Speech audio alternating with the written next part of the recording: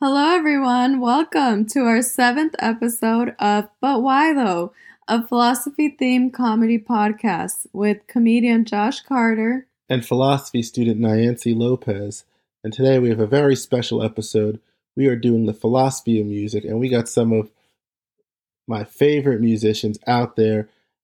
For instance, one of our guests is the none only than Alex P3. He's a rapper, a singer, a songwriter, a dancer, and a talk show host. He hosts an internet talk show called The Audiomentary, which you could listen to on iTunes, Spotify, and all your streaming services. Who else we have, Nyancy? We also got my good friend Sarah Rivera, and we actually met at SF State in a philosophy class. So we go way back. So she's a philosophy major. She's also a freelance stylist, vinyl DJ with Chulita Vinyl Club, and yeah, my good friend. Cool. We also have some of my good friends from the New York City comedy scene, Mary Cecile Anderson and Katie Frame. You might know them as the Reformed Whores. They've opened up for Weird Al Yankovic, and they've been featured at the Edinburgh Fringe Festival. They have two albums out. You could check them out. One is called Ladies Don't Spit, and the other one's called Don't Beat Around the Bush. They're all on all the streaming services, so you can check it out on iTunes, Spotify, and yeah. And guess what? I am debuting my first hip-hop song since I was in high school. We're going to listen to that during this viewing party. It's a parody song of the song Savage by Meg Thee Stallion. It's called Cabbage. I'm a cabbage. I'm that bitch. Been that bitch. Still that bitch. Will forever be that bitch. I'm produce Mona Lisa. Healthier than meats, bruh. Sometimes high vegetarians order me on pizza. I do it for the culture. Vitamins, I got MOSA. When I get juiced, I will cure you of your ulcer. Cabbage, a metaphor for cash, bitch. I may taste like water, but that's better than a radish. I would never cause fits in your belly if I was in it. Bitch, I go in soup. Don't cook me with garlic, that's spinach. I'm a cabbage. Crispy, cooling, average. Will leave your tummy undamaged. Doesn't matter if you're full or if you're famished. That's my adage. I'm a cabbage. Healthy, crunchy, static. Probably eaten by Tiffany Haddish. Don't act like you never had this. What's happening? I'm a cabbage.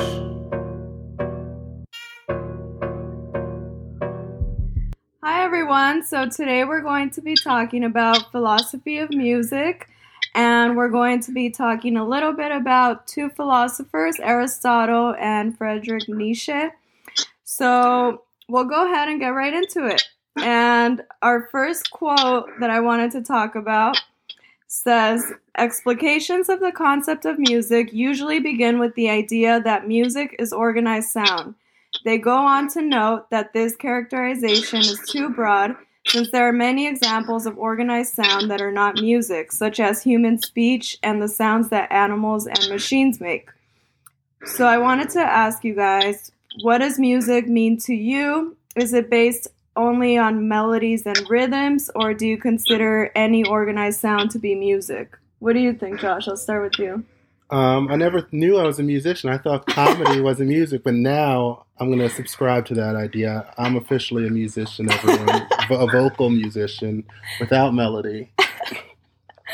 So what do you think? What is music to you? I mean, I think of music as like something that, that's like a song, like, melodies and rhythms and like instrumentals, but even without instrumentals, like I guess singing is music if it's just like you're singing.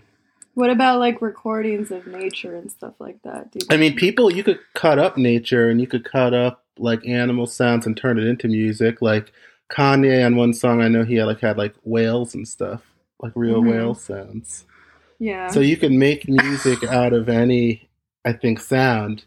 But I think when we think of music, we're thinking of like something you could like kind of bob your head to the rhythm in some capacity. Yeah, so there's different arguments about what it is and what it's not. So it's just interesting to look at that. But yeah, we have some real pros here. Yeah. You guys could jump in if you want to give your like 2 cents and conversation will flow from there.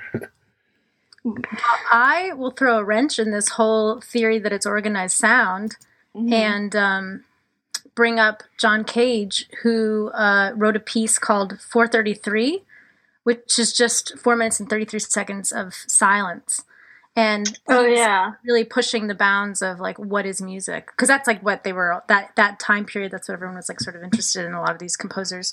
So yeah, I don't know. What do you think about no sound? That actually does make sense, because in music, when you're like in music theory, there's obviously like rests, and rests are like the silence in between the sound. So like that still is incorporated into like music as a whole when you're talking about like the theory of it. But I also wanted to like piggyback off the like what is music idea as far as like no sound. I was gonna go with I don't think it's necessarily an organized sound to be music. I don't think that is a necessary qualification, because there's such a thing as atonal music, which is just like, it's basically just different sounds with different instruments. And, there are people that made a career out of like not necessarily making like rhythmic music, but also just making like weird sounding shit where you're just like, what even is that, Like I'm thinking of like Frank Zappa is like a really good example of an instrumentalist who makes like melodic music, and he has songs and he has hits, but he also just has like random sounds and weird shit that you're just like, what? Like it's all like experimental. And I think for me, like any like grouping of sounds that come from like within and come from like an emotional expression, I think that is what counts as music to me. So like, even with like in like a nature sense, like animals, like all the sounds that they make, it's for a purpose. It's for like an expression of an emotion, even though like animals don't have like the consciousness to, put it into like a language, but in a way, like it kind of is a language too. Because again, it's just like, I'm expressing this thing that I either need or that I feel. And like, I think any sound under that umbrella is what I would qualify as music for me. Yeah. I think also like potentially if someone was like, no, but an animal sound or like a truck sound, like we can't call that music. But if you were to say like, some sort of sound or lack of sound with the intention of artistic expression, right? Yeah, I think that is another way to like delineate then between like sort of natural sounds or like sounds in your environment versus sounds that are like intentionally put out for the purpose of like artistic enjoyment. But true. Well, that's a good point. Right now, like Billie Eilish right now is my favorite, and listening to her process of songwriting with her brother Phineas, she said that she was like crossing the street somewhere in Europe and she heard some stoplight sound. And to her, that was so musical that they did a sample of it, took it back, and then was able to really change the way that it was actually sounding. But they used it as a beat, and it makes whatever, I think it was Bad Guy that they used that part for. But I just think that concept is so cool, where you can hear something that's not technically, organized sound or whatever, but then being able to take it, sample it, and then really make music as we call music. Right. Yeah. And make like go ahead. Go ahead. No, I was you just go saying, ahead. make Alex. an instrument out of anything. But yeah, what were you gonna say? Oh, I was just gonna say, for me, music is just like self-expression. That's really, I think that's really what I think all it really is. Because like I said, even when like you take Timberland. He did a song with Aaliyah back in the 90s called Are You That Somebody? And he took a sample of a baby crying. You know what I'm saying? He took that baby crying, man. Like, how did you, to this day, I'm still like, what made you want to put that in there? You know what I mean? I think music, I think really all it is the self-expression of inspiration around us. I think that's really all it is. That's all I got to say. I don't know. Yeah, it's definitely interesting to think about these things. And that side, like you got me thinking, bringing up that 4 minutes of silence. I guess If it's on a CD, is it music? I guess that's.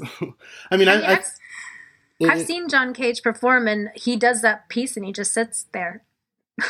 I mean, oh, that is so sick and genius, and I'm just upset that I didn't think of it. That's my worst nightmare. Pay me to just like not do anything. All right. So we'll move on to our next questions. This is one that the next question we're probably going to just talk about the rest of this time because it's like a lot you could say about it. There's a couple though. So in the 19th century, a debate began over whether music could convey emotions and depict images to listeners. Some believe music has no effect on people, and some believe that it does. There is a second group of questions centered around listeners' emotional responses to music. These include questions about why and how we respond emotionally to music, the value of such responses, and why we choose to listen to certain types of music. So my questions are, what effects does music have on people? Is it meaningless, or does it actually have emotional effects? Does music cause us to be happy or sad, or is it something inside of us causing these emotions? So, what do you want to answer first, or? Well, anyone could jump in who wants to. Whoever wants to obviously, jump it has in. an effect on people, I think. Yeah, me too. I don't know. Well, like, a lot of people do crazy things on music. It also inspires people. Like, I know for me as a comedian, like, there are certain albums that I could write to way better than others, which is weird. And they're random. It's like not things you'd expect. Like Mobb Deep's first album, for some reason, like I could listen to it a million times, Infamous, whenever I put it on. Like for some reason, I don't know if it's like the melody. It's definitely not the lyrics, because the lyrics have nothing to do with my jokes that I'm writing or anything. But yeah, I mean, I don't know. That's just what I have to say there. But I think it's definitely something that could inspire you, and it's like a way you could get like messages kind of out and like under the radar and stuff. I mean, we're the queens of that. Yeah. Yeah. Yeah. The other thing I would say about it, though, like this isn't really philosophical, but I just saw that there was some scientific studies they've been doing about it, and that sad songs will affect a part of your brain that's different than a happy song, so that it is like physically affecting your brain emotions, you know, when you hear like a sad song. So there is something like, again, that's not so much of like a pondering question, more of like a science proved it. But it's true. Next question. I was kidding. Well, it's amazing whenever I go through a breakup, I like to just like wallow in it for a little bit. I'm allowed to smoke like a pack of cigarettes. That's it. And then listen to Adele. And like that shit is some sad songs. Dolly Parton's early stuff, some sad songs. But when I'm going through it, I want to hear music and songs about stories of the same thing that I'm going through, because it doesn't make me feel alone. I feel you on that. Yeah. Music is totally, for me, it's always been like something I leaned on for like validation. Like any emotion that I felt, I knew that I could like listen to a song where I felt like this person was feeling the way I did. And it's always been really like cathartic for me. And like, I think it's interesting too, because as much as music affects us personally, I feel like it also affects us like indirectly in a way. And the example that I thought of was like, it'll have like, I don't know how to articulate this, but it's kind of like a separate emotion from yourself, but it's still your emotion. Like sometimes I hear songs that are so bad that I get so angry, and I'm obviously not being like validated by this, like on a personal level, but I'm like, who thought that this was like a good song? Like that song is horrible. Who made it? Like what? Like shit like that, where I'm like, this is so stupid. Like I'm upset that this song was even made, or like, wow, I'm really happy that this song was made because I love this song so much. Or, you know, like that's another example of how it affects you, like on a less personal, but like still directly affecting you way. If that makes sense. Does that make sense? Like I feel like a little crazy. Yeah. No, yeah. I get it. Yeah. I love that, actually, that idea that a song can evoke not the intended emotion. But Totally. Yeah. It's like, the absurdity of that is hilarious to me, where I'm just like I think like when I think of a band like that, it's like I hope I'm not offending anybody at all, but I think of like Pearl Jam. I'm like, no, absolutely not. Like, they're not good. Fight me. I cannot stand the singer's voice. Like, I don't know. Like, do you guys have bands like that where you're just like, I can't stand ABBA. I don't like any ABBA, and my mom has been blasting it all over the house, and it makes me so on edge. She loves but ABBA. She loves it, so I can't complain. I mean, I love it too, but I love them for nostalgic reasons with like my grandparents and stuff. Like, and I like disco, but I mean, I get the sentiment. It's like we all understand that sentiment of like, who decided that trash was good? Like, everybody knows that that's like. For me, I don't have music that I really hate. Like, I have music that just does nothing for me, but there's nothing that you could put on that I'm like, oh. I mean, maybe. Unless it's like me singing. Like, and someone recorded it. How, like, isn't it funny how even though the music that does like nothing for you, where you're just like, I don't know, I don't get it, you know? Isn't it interesting how like whatever the artist intended emotion was, you just like didn't feel it at all? Like, that is super interesting to me, where you're just like, no, I don't. But what's even more interesting, and what's even more interesting is that that can happen where you're like, oh, I don't feel that emotion, but somebody else could totally feel it. Right. You know, like, that trips me out. What is that? Yeah. Secret messages. Yeah, I don't know.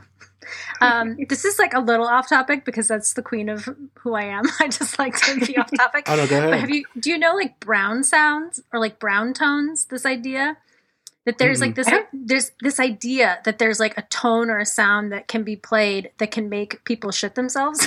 Oh wow! Wait, is that a thing? I have heard this before. I've heard of this theory before. Like, I didn't know that's what it was called though. Like, is it a sound? Is it like woo, woo, woo? Oh my god! I just shat my pants. Like, dun. Your brown sound is my voice, Maria. You know it on tour. But so I don't know. That's like a thing. But that's okay. To get back into philosophy about it, I guess it's like, what is the drive to make somebody want their whole audience to shit themselves? I mean, how do we feel about that? Or like, how do they discover that even? Where they're like, oh, this note in this key will make somebody shit themselves. Let's play it. That sounds like more like hypnotism to me. Like, when you hear this next song, you will shit yourself. That had to happen on accident. Like, somebody was playing the piano and then they're like, oh god. And I don't know, they just did it again and someone else shit it and then boom, and then everyone shit it. I really believe that's how that happened. It's constipation music. Oh god. I want to see that sketch comedy ASAP. Yeah. Done. They need to put that in like bathrooms. Public If bathrooms. you're constipated, this is the cure. Oh god. But I totally feel you though, what you were saying before, like about breakup music, that there's like certain types of music that you want to just hear like in certain moods. And like we could definitely add this brown music for when you're constipated, when you're broken up with, you want to hear music to relate to. I wonder if there's digestive music, like if you have no appetite, you could listen to something that gets you hungry. There are sound frequencies that emit certain energies, and so I mean, people use them for like manifestation purposes. Like, I'm trying to manifest abundance, or I'm trying to manifest love, or manifest like more positivity in my life. So there's definitely sounds that for some reason just give off like a specific energy that will affect you if you like, you know, just like are open to it and listen to it enough. Like whenever, I mean, I don't know if this is true or not, but whenever I'm writing like invoices for clients, I listen to like an abundance, like if they're called binaural beats, like I listen to an abundance one, and it makes me feel like, okay, like this money will come to me sooner, and I will be fine, like paying my bills and affording the things I want. And I don't know, like I feel like they work because I'm like, you know, kind of like hippie like that. But I don't know. It's interesting to think about and to just try it out and just see if you wanted to listen to like a certain sound frequency that emitted more like positivity in your life or like stress reduction, like maybe like if you tried listening to those and see if they work, like I think it's a really good experiment, even if you're not totally sold on the idea. Mm-hmm.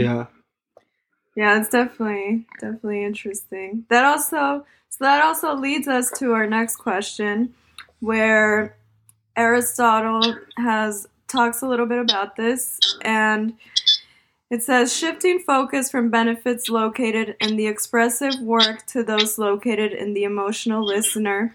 The oldest suggestion is Aristotle's theory of catharsis, according to which our negative emotional response to negatively expressive art results in a positive psychological cleansing of negative emotions. A less therapeutic approach is a suggestion that since these emotions are without life implications, so that means that we're not sad about any actual tragic event, we are able to take advantage of our responses to savor these emotions, gain an understanding of them, and be reassured that we have the capacity to feel them. So my question here was, do you agree that feeling negative emotions that come from art, whether it's music, paintings, movies, any form of art, give us a positive outcome, making us appreciate these emotions and having us realize that sadness produced by music is not necessarily negative? Does that make sense? Yeah, I guess. I think I don't know. I think a lot of hip hop has like this kind of thing interwoven in it. It's kind of like I remember, like a lot of people don't know this about me, but like when I was like in 10th grade, I went to military school. Like my mom shipped me off and I was there. The first like month of it, it was called plebe system, where basically they treat you like you're like, it's like basically like fraternity hazing type stuff. You have to wake up like 5 a.m, do like a bunch of push-ups, sit-ups. People are always yelling in your face. If you ever talk back, like you have to do a bunch. So like listening to stuff like Everyday Struggle by Biggie makes me realize there are there are worse struggles out there than me exercising a lot and getting yelled at, you know? I mean, relating to someone else's negative emotion kind of feels like you're like in like kind of like like a group like AA or something like that, and kind of in that kind of way it makes you feel better about what's going on and that you could get through this. Like you're not alone. Yeah. That idea of catharsis, it's very cathartic sometimes to listen to negative things if you're in a negative place, because it can, I don't know, catharsis is like the best definite word for it, which is just sort of the soothing, self-soothing of like, oh yeah, we're all in this together in this crazy fucked up world we all live in. We're all in like the same boat. Yeah, and then you give a chance to process some of your emotions maybe, and not just like push them down. Mm-hmm. Especially with the breakup music, like 808 and Heartbreak, I never really like felt that album until like I had my first major breakup. Then all of a sudden I realized the genius behind that. And then I started listening to all these other things again that I didn't like.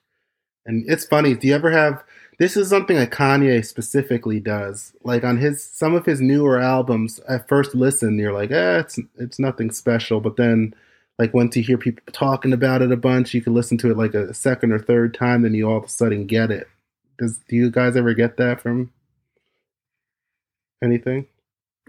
There's been lots of albums and things like that I've experienced. Neutral Milk Hotel, that one album, the Airplane Over the Sea one. Oh yeah, I did not get that album the first couple times I listened to it, and then all of a sudden I was like, this is the best album I ever heard in my life. So it's weird how some things can kind of grow on you. Yeah, I feel that way with Patsy Cline. Like, I didn't grow up listening to her or anything, but I was introduced to her like in the last like probably like 7 years of my life, and hearing her music, like even though I wasn't in like a really sad or like breakup stage when I was introduced to her, it made me like remember all like the time before that I was like going over like a really bad breakup and just like feeling so like betrayed. Like her songs are like betrayal and like heartbreak and just like being just really like melancholic and stuff. And I've definitely had those moments, especially like in relationships. And her music is really like, okay, I feel like shit about myself. I'm gonna listen to her and like sing my little heart out and just be like, okay, I feel better about that. Just have like a sesh with her real quick and just sing and just be down.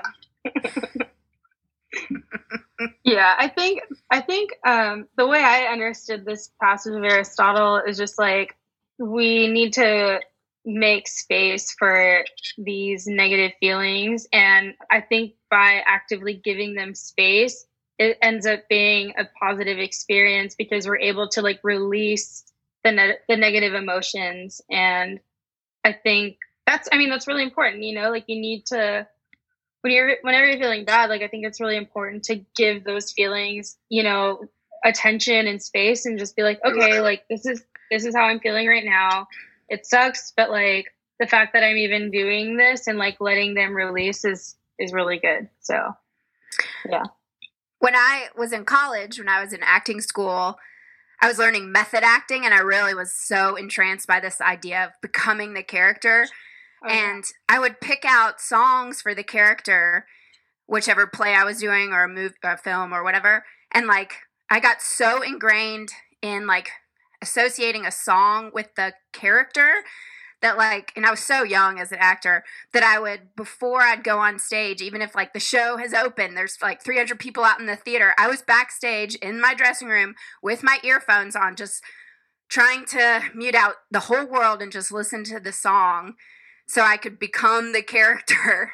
And then, so it was like, I don't know if I would do that now as an older actor, but when I was learning the process of it, music helps so much, and it didn't have anything to do with acting on stage, but for me, just I was in Hamlet, Gertrude in Hamlet. Like, how am I supposed to play an older woman? Well, I picked out like a Bob Dylan song or something that really like felt deeper than anything that I've ever experienced as like a young 20-year-old.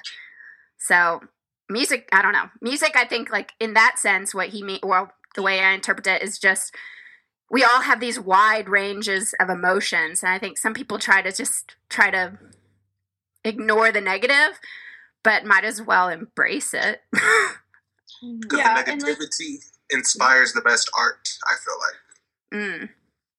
Well, that, at least in my... Well, the struggle, or like I don't know, hitting rock bottom inspires. Right. You have to climb up. Kind of like how we feel right now, Yeah. I do know. Yeah. I'm sure there's going to be lots of good art that comes out of this weird experience. Yeah. Mm-hmm. Maybe it's partly because, like, and I don't know, like, I know with comedians, they say this a lot, that, you're not a good comedian unless you've had a lot of struggle in your life. And then some people really push against that because it's like, well, maybe I had a happy life, but I can still be funny or whatever. But there is something to be said for, in like storytelling, what makes a story interesting is the conflict. It's not the like everything goes great. Right. So. Yeah, so you could draw on those like real life like struggles a lot of the time. Yeah, it helps you grow, and it gives you some kind of When I was like in my inspiration. early 20s, like anything like I would do that seemed a little sketchy or risky, I would be like, well, worst case scenario, I'll have a new bit out of it. That is a real thing. Like, I got arrested for walking between the subway car doors. I was like, I'm just notebook open for this whole experience at night. Oh my God. Oh my gosh. You would have that happen on purpose. It did help me like not worry, not be scared of like or nervous of what's coming sometimes. If something like if you're in like kind of a negative situation in a way, you just remember you're an artist and good will come from it. That's just me being an optimist too, on top of everything. I appreciate that. I wish I could I'm gonna like make a note of switching my mindset to that, because my anxiety is like, oh my God, everything's shit, it's gonna go bad, oh no, and like I need to just be like, you know what if it goes good and I get something good out of this, like that. I like that. Just think of Eminem. As soon as he moved out of the trailer park, his music stopped. No, I'm just sorry. I don't want to have beef with Eminem Trailer after park. this. So- All right, so we'll move on to our second philosopher, Nietzsche.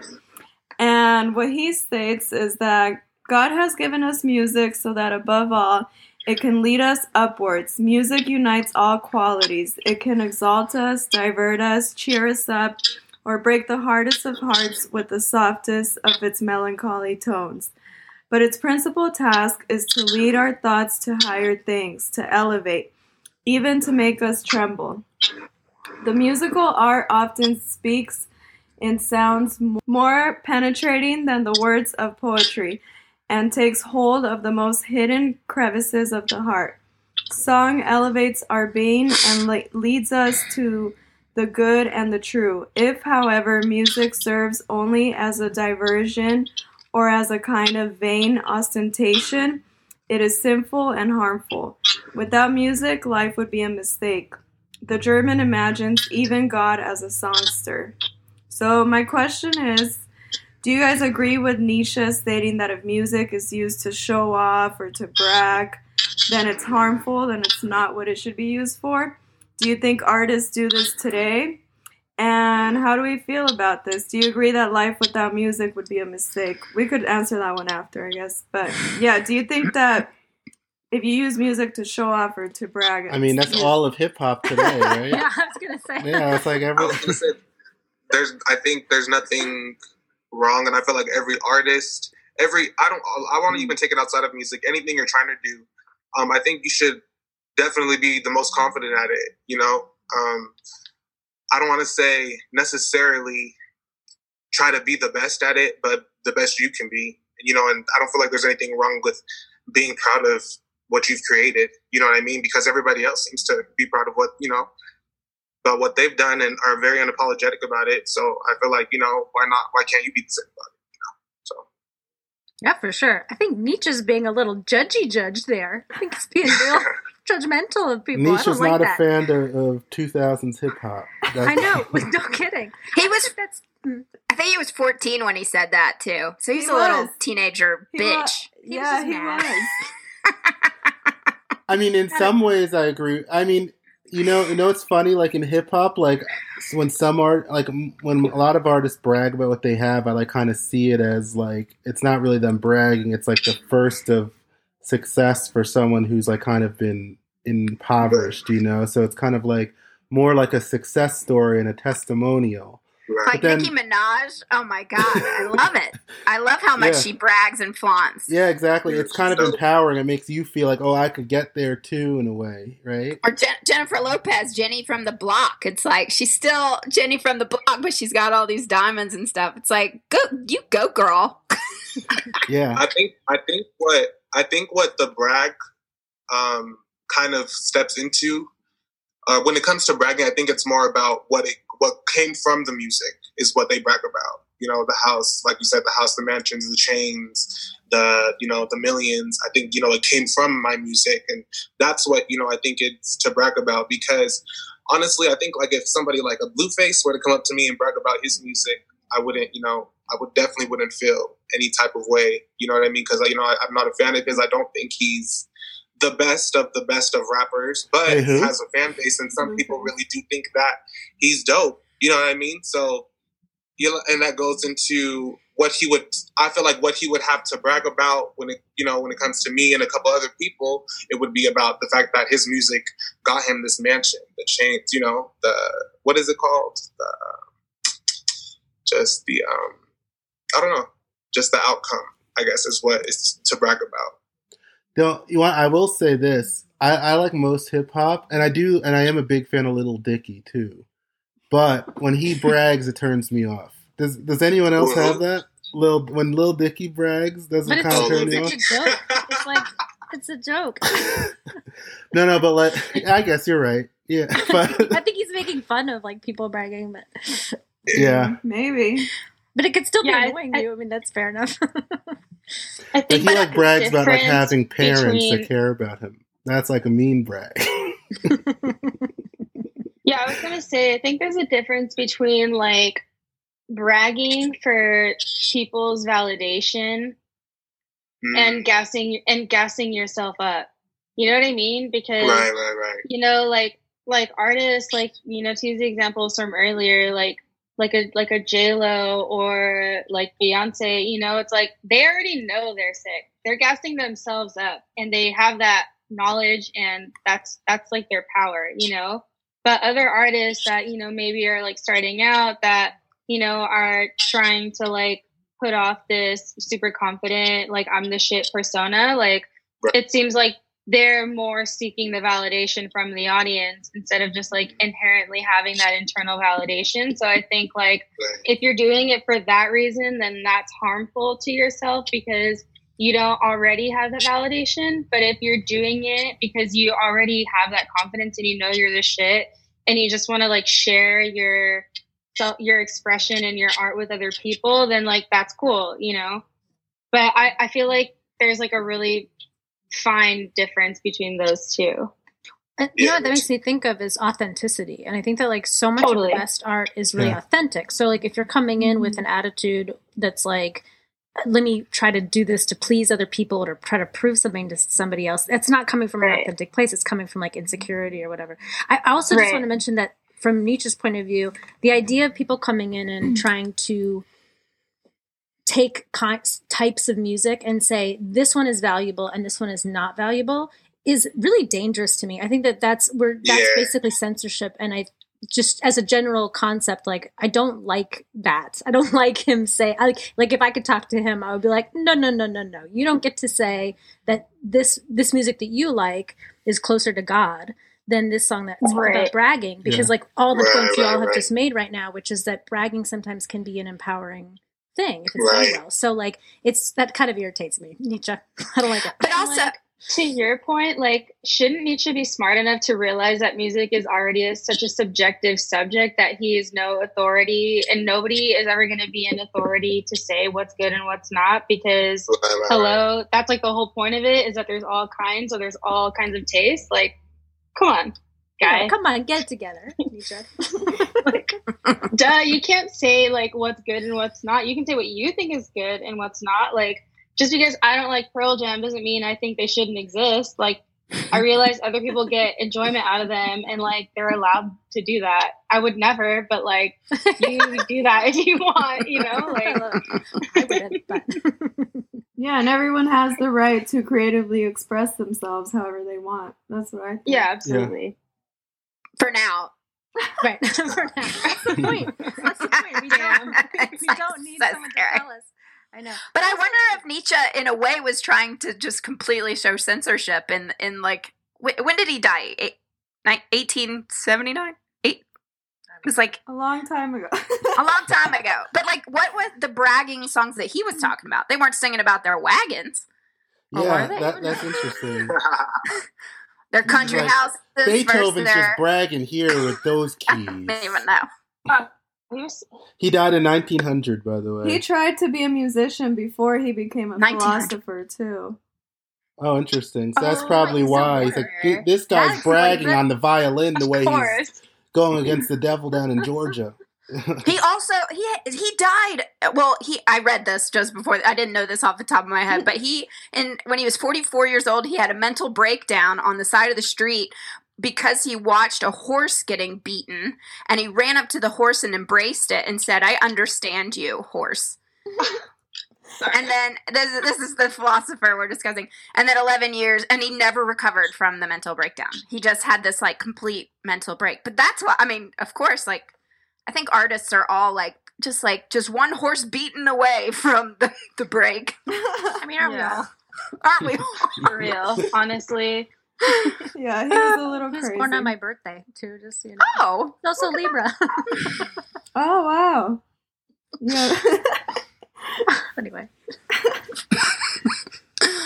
All right, so then we'll do our last question. We're almost done. Well, before we go there, I just want to also say, I know we say like there are certain types of music and songs where we all are like, nah. Even though we're not supposed to say it's bad, come on, we like to go on social media and talk shit about Tekashi 69 or whatever. I mean, you know? We're musical comedians. We see us, yeah. Nobody likes us. we get introduced all the time. This next act is a musical comedian. Normally we don't like musical comedy, but they're pretty good. It's like, all right, great. Wait, and they're women. Somebody like famous, didn't somebody famous like go on like the like was it like Rush Limbaugh or something that like mentioned you guys? Oh no, we just wrote a song about him because he's an asshole. Oh, unless he mentioned us. No, somebody mentioned you, like some conservative pundit, like at some point. Hell yeah. Who was it? Do you remember? Do you know what I'm talking? I don't. Maybe I'm making this up. I don't know. I'll look it up. I'd be surprised if it happened.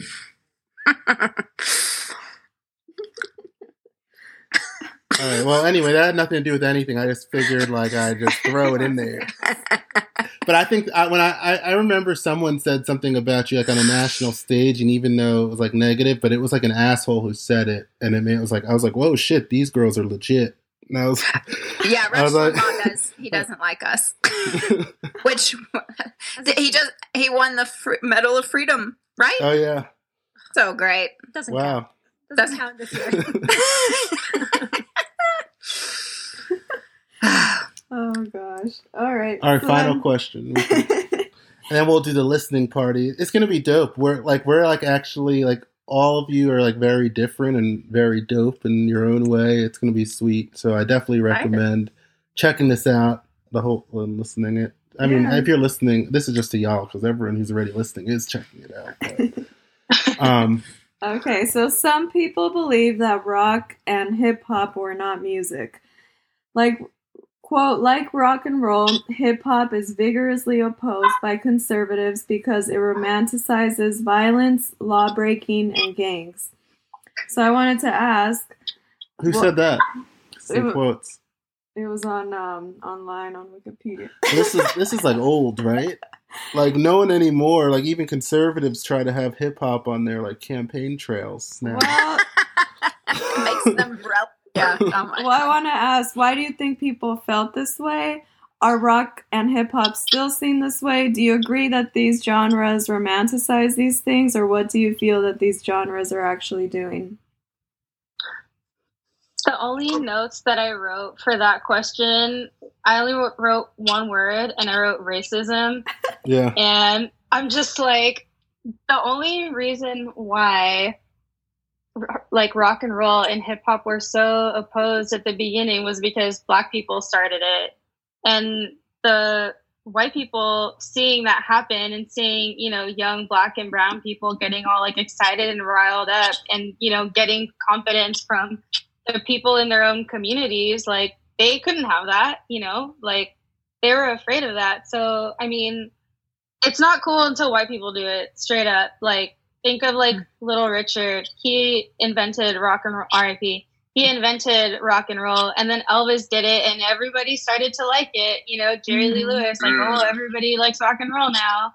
You know, and it's like the same with hip hop. Like, it started, you know, I can't really say exactly, but I know it started in like the 70s in New York, and then it was like, oh, like, who the fuck? Like, what is that? And then like Debbie Harry comes in and does a collab with I think like Fab Five Freddy, and then Beastie Boys come in and they're like white rappers, and like suddenly like it's okay, and like white people are like getting on board, and like that's what I have to say about that. And like I don't know, it's fucked up that that's how things are.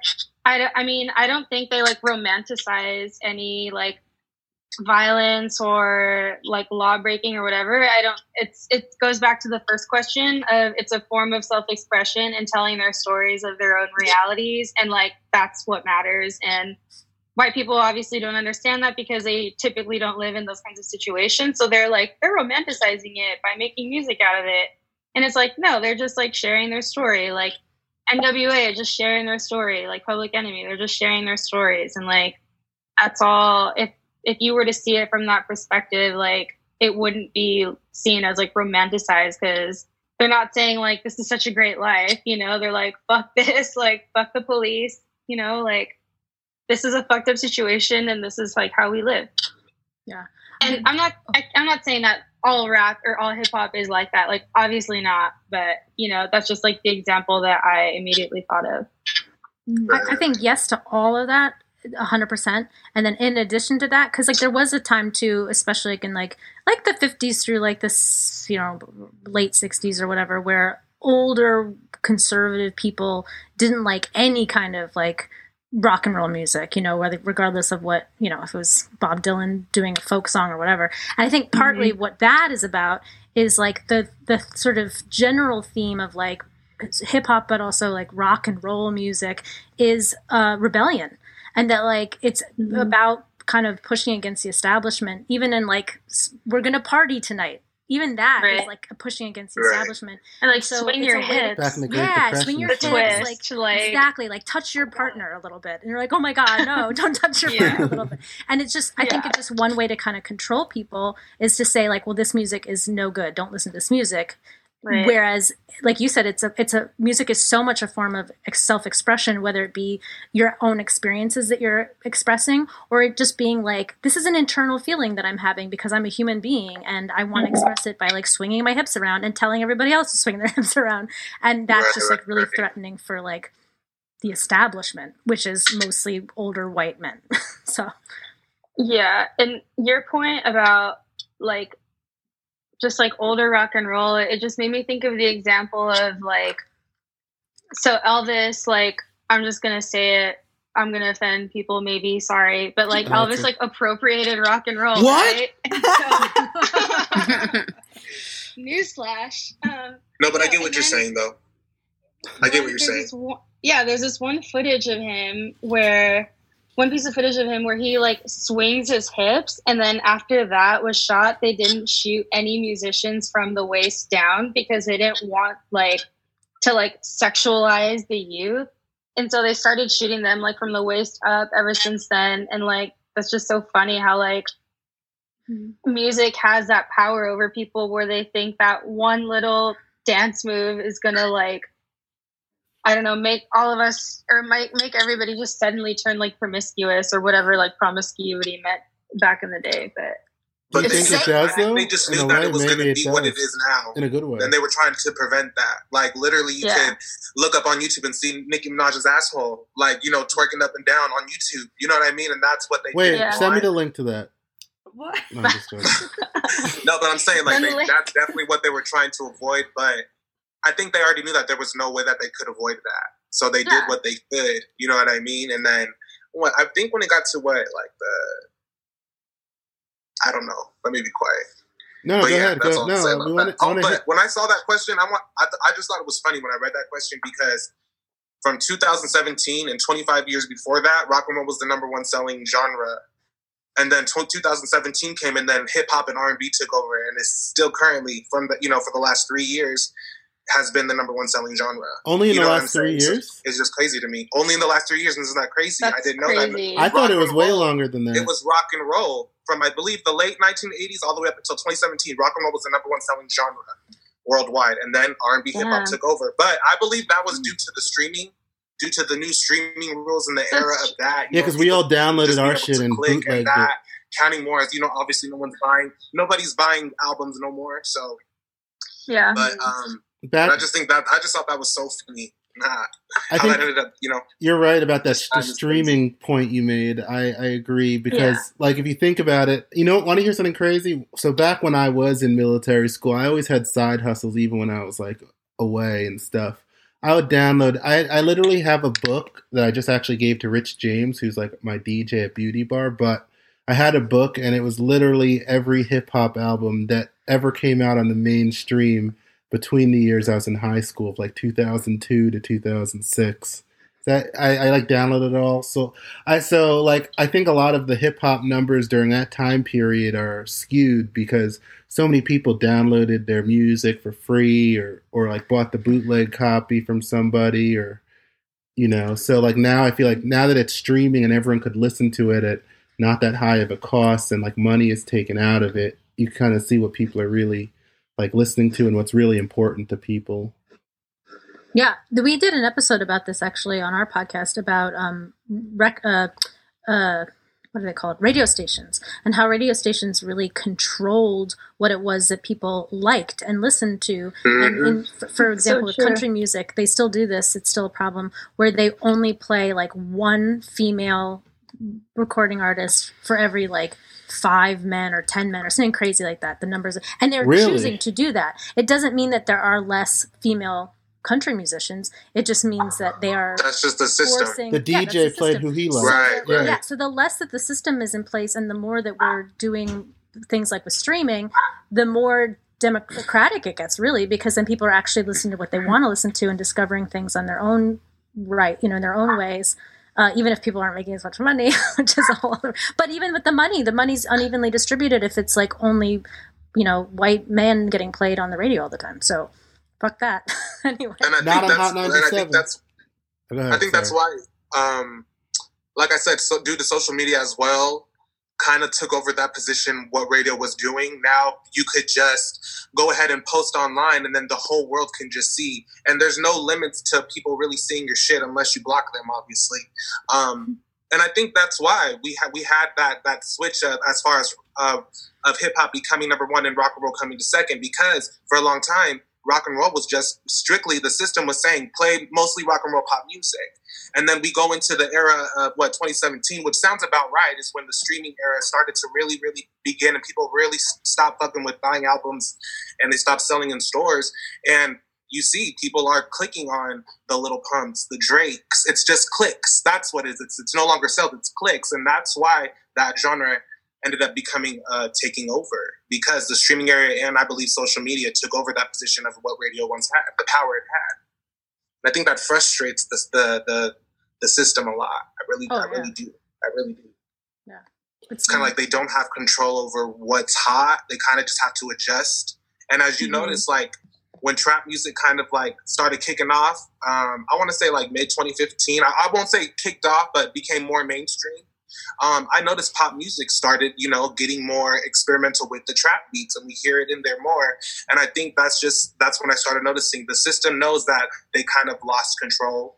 So now they have no choice but to adapt. And once they do adapt, obviously that's when they can kind of take over control, because whatever's hot right now, obviously they could bring the best because they have the budget to do so. But once shit's, the shit starts to change into a different direction, that's when they start to worry, because they don't know which direction it's going to go. So they kind of have to wait just like the rest of us. Yeah. I want to go back to my earlier point of like, it's not cool until white people do it. And it's like your adaptation of like Justin Bieber doing that, doing Despacito, like that was already a song on its own. Like, and then now white people are like, oh my God, like reggaeton. Oh my God, I love it. And then wait, Justin Bieber did like, reggaeton? Well, he did that. He did Despacito, and that was like obviously like a heavily Latin that's a song. But it opened the door and paved the way for more Latin music to be played ever since that record started kicking off. I see you. I get you. You're right. But it sucks that it took like a little white boy from Canada to do that, because reggaeton has existed forever, and the same with like Ariana Grande. Like that girl is not Latina. She is a Italian, like spicy white girl, and she used to be pale as fuck, and now she's tan suddenly, and she's doing song. What was her song? She ripped off a song off of, or to me it sounded like a ripoff of a song from Princess Nokia called Mine. I forgot what Ariana Grande song it was, but anyway, I was like, this little girl, like straight up ripping off like a true, in my opinion, artist, like Princess Nokia, just like trying to make her own little like trap song or whatever. I'm like, okay, girl, like whatever. But she's popular because, she's like a cute little white girl and everybody likes that shit. So I don't know. I just looked it up. I just Googled tan, not tan, Ariana Grande, and I had no idea. Oh my God. Yes. It's oh my God. I know. I just looked it up too. So hip hop became the most listened to genre in 1999, which was the year that Eminem debuted the Slim Shady LP. But no, I loved Eminem. Back in the day, when Eminem first came out, he was like Public Enemy number. Do you remember those days? Like when I was like in like junior high, but like he was like everyone hated him because he like made, because literally him coming out and him having that white good. boy can't do that. Well, That's what it was. Well, what I don't think it was that he was. Yeah, exactly. But it was other white people. It was white people looking at Eminem. His ass off. Yeah, it was like white people looking at Eminem like how black people look at Tyler Perry because he was so popular in such like a genre. You know, they're like embarrassed, but in reality, it was like dope. You know, it was like him getting in. He's the first. He's like saying, bro. he was the first one to get in and do it as quality as everyone else. Like the Beastie Boys were good or whatever, but you know, have you ever met a black person who listens to the Beastie Boys? No, I mean, he was like good for the niche, but everyone listens to Eminem and loves it. I mean, there are black people who listen to the Beastie Boys, but I'm from Brooklyn. I've never met a black Beastie Boys super fan.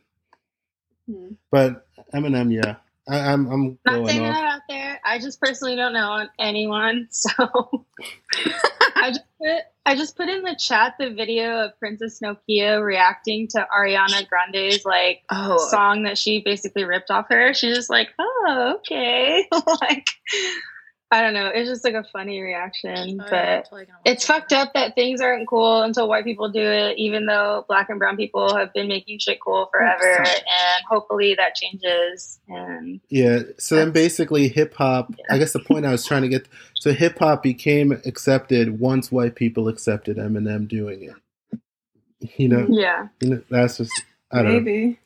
All right, well, that's basically our time. We could go around and do plugs, like plug what you got going on, and you could like leave a final point also if you want. And I guess who should we start with? Let's start with Alex, then we'll work around the circle. You guys can follow me on Instagram at the King of Sin City, TH3 King of Sin City. You're so cute. Type in Alex P on all streaming platforms, ALEXXP3. Oh, and season 2, I just got picked up for a second season for my online talk show, The Audiomentary. So you guys, I would love to have all of you guys a part of it. I really would. I think we all have you on the email. I'd love to have you guys as guests. I learned so much from you guys. I really do. I've only been doing this for a year, like entertainment, and things kind of picked up a little fast for me. So It's a little intimidating, but you guys, y'all popping this shit. For real. On my mama, y'all just popping. But yeah, that's it. That's all right. There was no more that's questions. Cool. Yeah, that was great. No, yeah. All right, cool. All right, so everyone follow Alex. Now I guess we'll do Sarah. Go ahead. I mean, I don't really have anything. Like I you know, it's just a quarantine. Like the only thing I've been doing is like live DJ sets randomly on my Instagram, like by myself, or with my fiance, because we used to have a DJ duo when we could DJ. But yeah, they're pretty random. You can, I guess, follow me if you want on Instagram. Sarah Crazy Child. It's just all one word. And then on there, I have my, I'm a freelance stylist. So I have my styling page on there too. And my DJ collective called Cholita Vinyl Club. You can go to our SoundCloud and look at all of the mixes that we've all done over the years. And if you want to just like try out new music or just see what's up. But yeah, it's pretty much it. Our band, Reformed Whores, you know, it's really been a struggle. Not so much, I don't know. We're trying. I'm in Nashville. Katie's in Brooklyn. We usually do everything in the same room together. So this quarantine has been interesting. But we have our podcast, Difficult Women. And then you can follow us on Instagram, Reformed Whores. Okay, I'm about to follow y'all right now. Yeah. So we have a new video coming out for the song that you're going to be hearing, and you should check out our new music video coming out. We did it in quarantine. It was a miracle. Oh, that's cool. Sweet. Cool. And I'm Josh, and this is Nyancy. Why don't you go, Nyancy? You go first. And you can follow me at Miss Nyancy, MSNAYANCI, and you can follow our podcast at BWT Podcast. And you can follow me at Gosh Carter. That's GOSHCARTER, and that's both on Instagram and Twitter. Yeah, Love it. And we'll have that. We'll just transition now into the listening party, guys. Remember to hit the subscribe button. Please leave us 5-star reviews. Give us that democratic socialism of 5 stars. Give it out. Give it out to everyone. 5-star review. 5-star review. Let's do this. And yeah, subscribe, share. Hope you liked it. Enjoy the listening party, everyone. This has been the But Why Though podcast.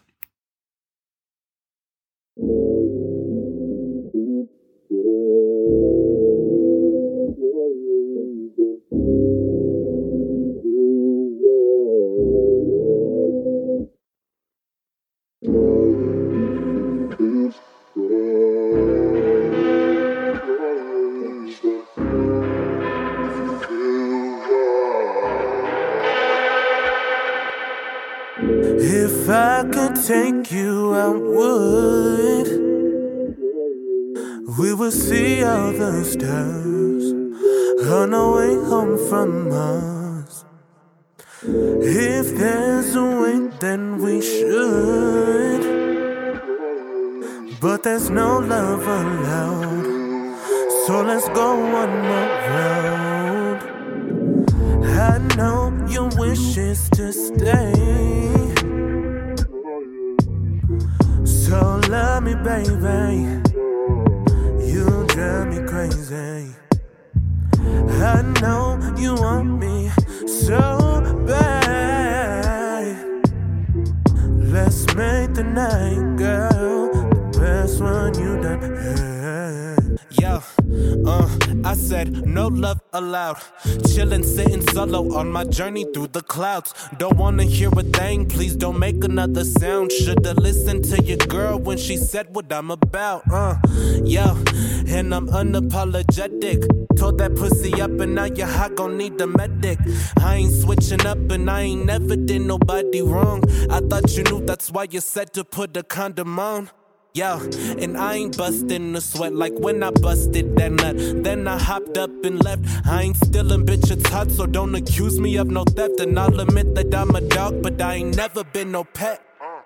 Yo, let me say it again. No love allowed, now what's good with your friend? She can get it too, let's invite her up to bed. Have you write it on my face, well shawty down, giving me head like no love allowed.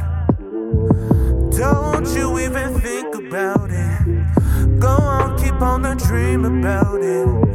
I don't want you. No love allowed. Don't you even think about it. Go on, keep on the dream about it. I don't want you, yeah. No love allowed.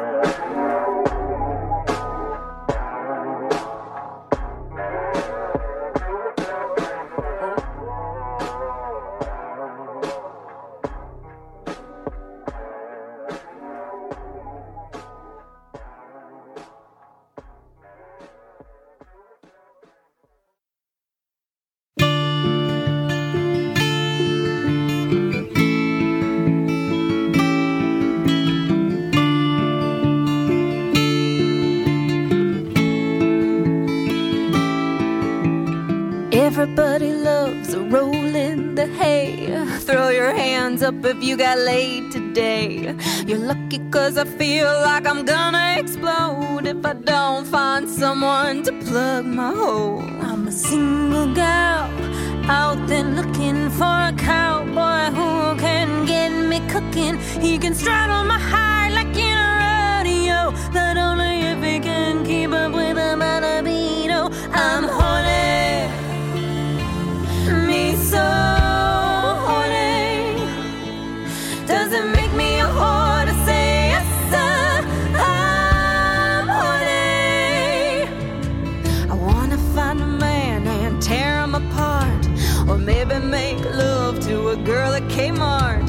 But times have changed, you need a safe arrangement, or you'll wind up dead in somebody's basement. There are plenty of people who invest me if I like to get down with them and do the nasty. But in this day and age, you gotta be picky, cause 1 out of 4 has an STD. I'm horny, me so horny. Does it make me a whore to say yes, sir? I'm horny. 1 5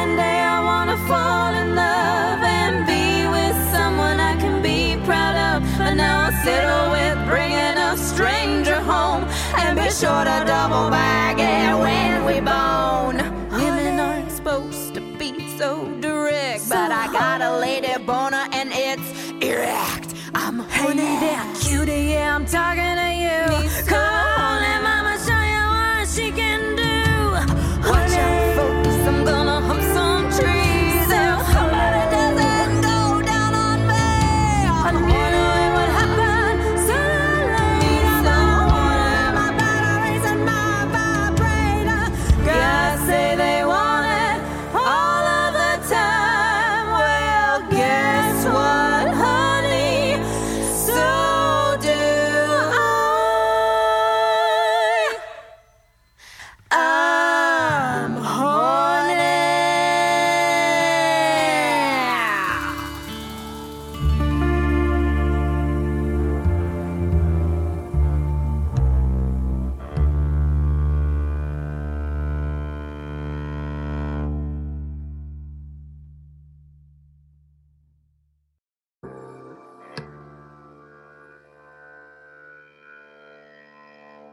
Being Mexican American is tough.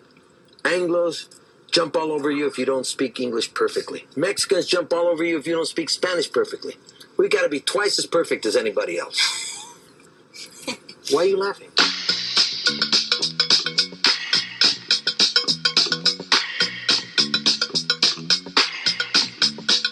I got the habit, and I can't kick it.